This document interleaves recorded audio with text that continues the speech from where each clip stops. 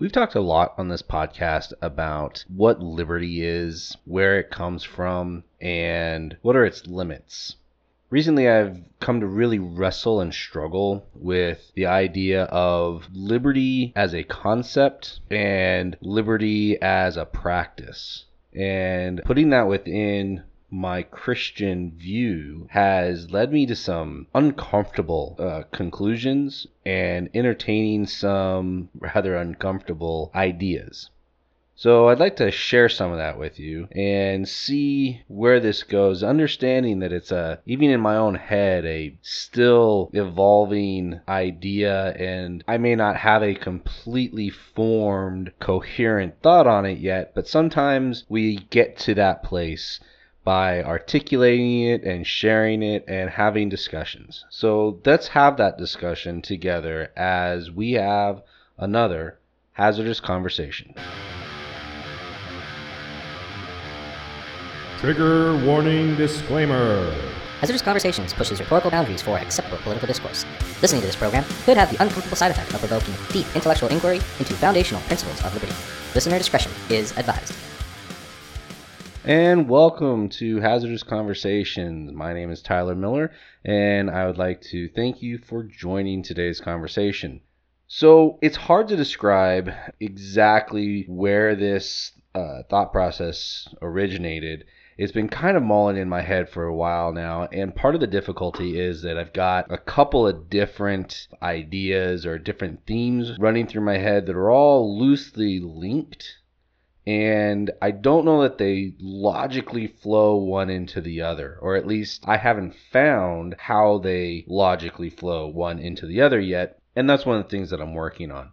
But this first thesis, if you will, that I've been able to kind of nail down is exploring this link, or what I see as this link between Christian principles and the principles of liberty. And my thesis generally runs like this at the moment. True liberty cannot be understood outside of Christianity. But the more rigidly you attempt to codify Christianity within civil law, the less civil freedom you end up with, the less civil liberty you end up with.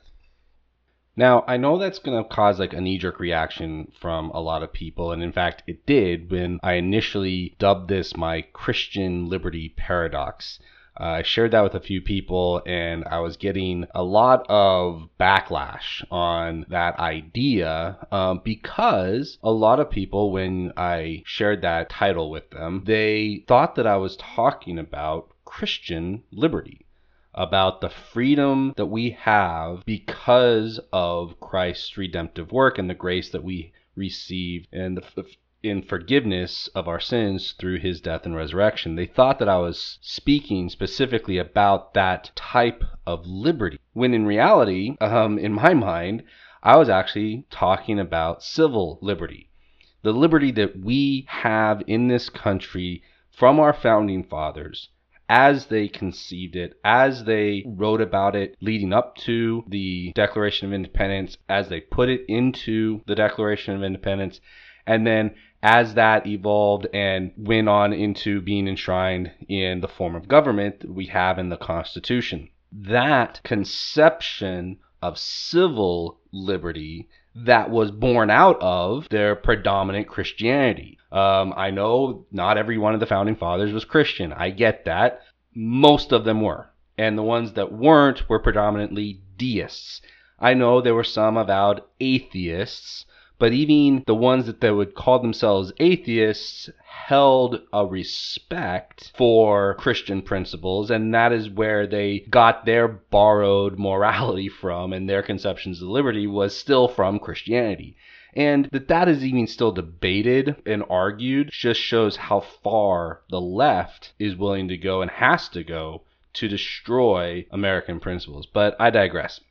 So American liberty, American conception of liberty really goes back again to the Pilgrims and is rooted in religious freedom. It's religious liberty that really kickstarted our American obsession with the notion of liberty. Now, Liberty existed as an English notion long before then, but if you actually look at about the same time period that the Pilgrims were coming to America and what was happening in England, well, you got the origins, the beginnings of the English Civil War, leading up to the wars between Charles I and Parliament, and you got Cromwell that comes out of that and everything, and that really was, for all intent and purposes, a religious war.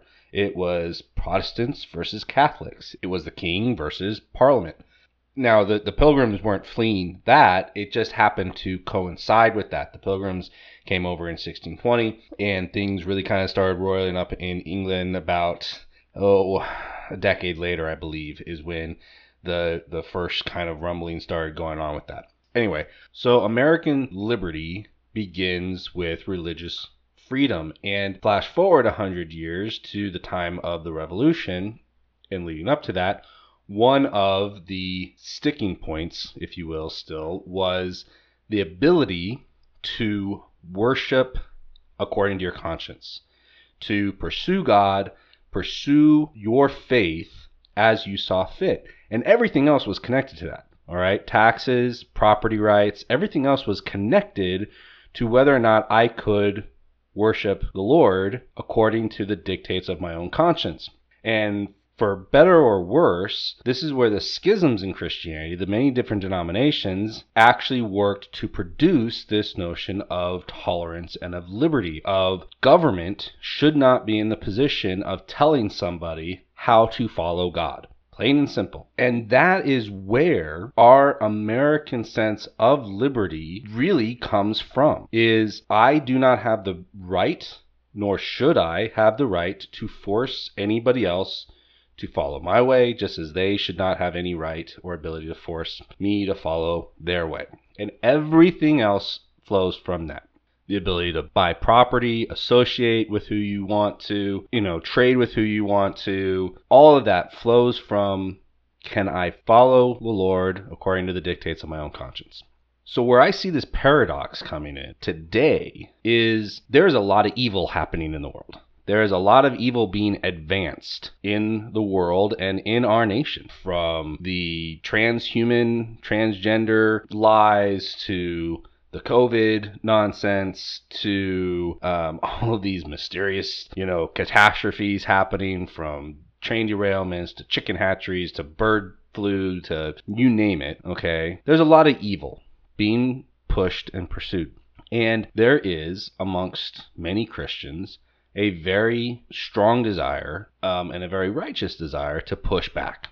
And I'm not saying that pushback is bad or wrong, not in any way, shape, or form. My concern is that I've seen on social media in various places, and I've heard, again, via social media, video clips and so on and so forth of town hall meetings or school board meetings or political rallies or what have you. I have heard some rhetoric and read some rhetoric that makes me concerned that the effort to push back against this evil carries with it a desire, and again, the motivation I believe is true, but it comes this desire to instill Christian values.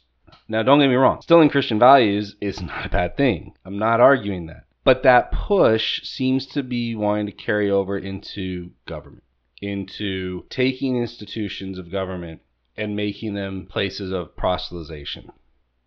Not everywhere and not all places. And please don't misunderstand. I am not saying that religion has no place in government. That's not what I'm saying. And if that's what it's coming across, just please, I beg your pardon that these are thoughts that I'm still trying to form together. But I do want to, I want to get out there, sort of into the ether for you guys to start hearing them and give me some feedback on what you're hearing. That sometimes helps me refine my arguments. But the desire to instill Christianity in a way that would result in the destruction of civil liberty. And let me give you an example. Alcohol usage. Okay? Alcohol usage amongst different Christian denominations in terms of permissibility varies. This might come as a shock to some people, but there are some denominations of Christianity where drinking is strictly forbidden, according to the doctrines of that denomination. There are others that have a much more liberalized view on it, and there's others who simply preach moderation, all of which they claim is fully backed scripturally, and they are very zealous about their doctrines. If Christians, in the pursuit of trying to clean up the streets, were to go so far as to say we want to ban alcohol again, well, is that now you're instilling one particular denomination's doctrine that they believe is the true doctrine, and they're making that law or they're making that policy, and you are now suppressing the liberty of those who do not believe that. Now, you can make the arguments about it being, healthier or wiser, better, whatever, okay? But we're talking on a doctrinal basis, that the people who have won that doctrinal argument and have put those policies into place are now infringing on the religious liberty of those who do not hold those beliefs. Now, that's just an example, but it is, I think, a poignant example because you can take that and put it into many different other areas. Now, do I think that there's no place in public policy for Christian values? No, absolutely not. That's absurd. That's not what I'm saying. And again, if that's what you're hearing, please let me know so that I can work on ways to be better about conveying what I'm really meaning. So I'm not saying that Christian values, Christian principles have no place in public policy. Obviously, laws against murder, laws against rape, laws against adultery, laws against incest, laws against bribery, theft. We could go on and on. Those are all good, righteous laws that really don't infringe upon anybody's liberty, because there are no sane, rational people that I know of that argue that those are values that liberty protects and promotes. You can't look to history to say there was ever a time where liberty of any kind, religious or otherwise, protected the right to steal, protected the right to murder. Now, there are some religions, I acknowledge this, that so-called honor killings are an accepted or viewed as an acceptable thing, and that's a clash. That's a clash with our values. That's a clash with American, Western traditional values. And I don't know that I have a perfect answer for it, but I hope that the answer is not to constrain liberty, to constrain our traditional conceptions of liberty. So I'm going to wrap this one up. This is a short episode because I really just kind of want to get this idea out there and have you listen to it. And I've done a little bit of talking about it on my Facebook page. Didn't want to do too much there because, the written word, it can come across all wrong, all weird. Not that I know that this is coming across any better, but at least you're hearing it from my own voice, and I hopefully have articulated in a way that at least gives you something to think about. And give me some feedback. I'm going to continue to have conversations with people and refine this idea and pursue it more, because it's something that I'm really wrestling with in and of itself, but it's also part of a larger, you could say, crisis of faith that I'm having with my view on America and ultimately where it's going. And I'll sharing that with you as those thoughts develop and as I can kind of formulate logical arguments around those. So thank you all for indulging me in this episode. I know this is a little bit different than what we've done in the past so far. I'm really wrestling with this. I'm really trying to wrap my head around it. And so I'm sharing with you all a part of my process that I usually don't put out on display. I usually have these kinds of back and forth and arguments with myself, trying to figure out what I believe about something. I usually have those more in private, internally. But I feel like this is an important enough one to get out there, toss out to you guys, and have you feed back to me what your impressions are, because I think it's that important. So thank you all for listening in on this episode. And if you are enjoying this podcast, I would really appreciate if you would like it, leave me a comment, give me some feedback, and most importantly, share it with anybody that you think might also enjoy it or benefit from it. So until next time, God be with you all in all that you do. And remember, keep the faith and keep up the fight.